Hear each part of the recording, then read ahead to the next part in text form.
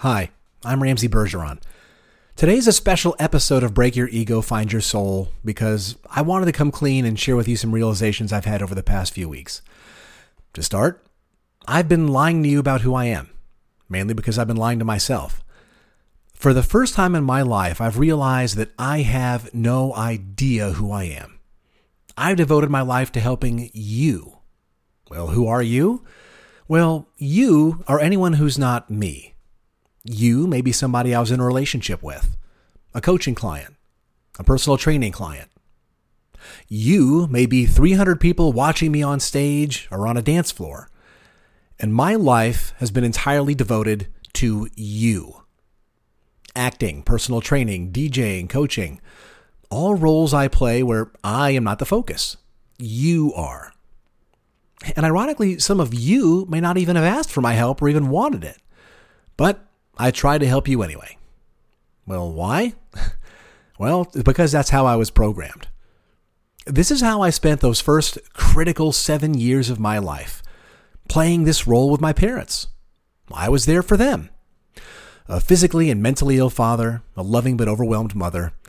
I failed to develop any adequate sense of who I was. And as I think back, I can't remember a single time in my childhood where anyone asked how I was feeling. Fast forward to modern day, as I exit another failed relationship that mirrored my childhood. I have, for the first time in my life, begun to understand the story I've been telling myself. The story was that if I helped you, I had value. If I brightened your day, I brightened my day. If I solved your problems, then I had no problems. If I helped you with your emotions, then my emotions were under control. Your victories were my victories. Your defeats were my defeats.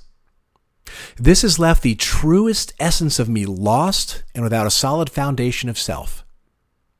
It's one thing to know who you are with a lowercase k, and another thing to know who you are with a capital K.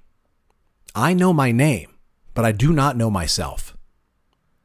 Even in sharing this with you, I had to sit and ask myself, what is my intention in sharing this?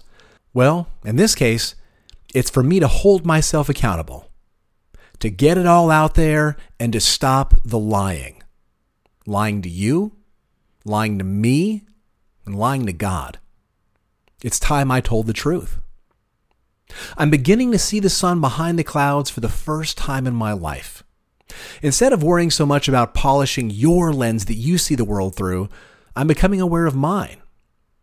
I'm developing the ability to not only see my life through my lens, but to experience it for myself.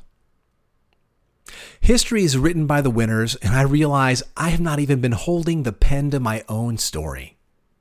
I've ceded most of my personal decisions to a council of friends. Is this relationship bad for me? How should I reply to this text? Should I give her another chance? I've been so scared of getting it wrong. Too scared to even think for myself.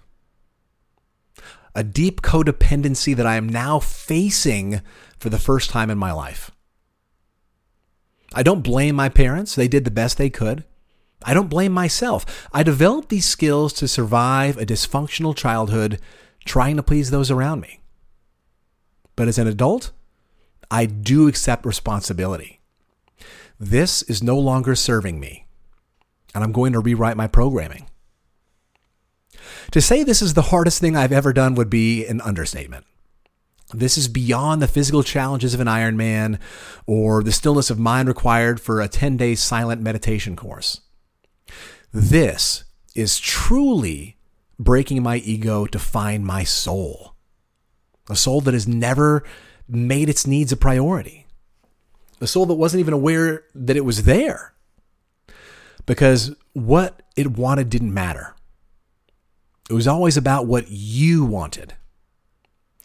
So now, I start the climb of the tallest mountain I've ever attempted to summit. I realize I've only taken the first step. But that's how every journey starts. Every journey, every story, every heartache, every triumph must begin by taking this first step. So thank you for listening, and thank you for your grace. It's time I showed myself that same grace.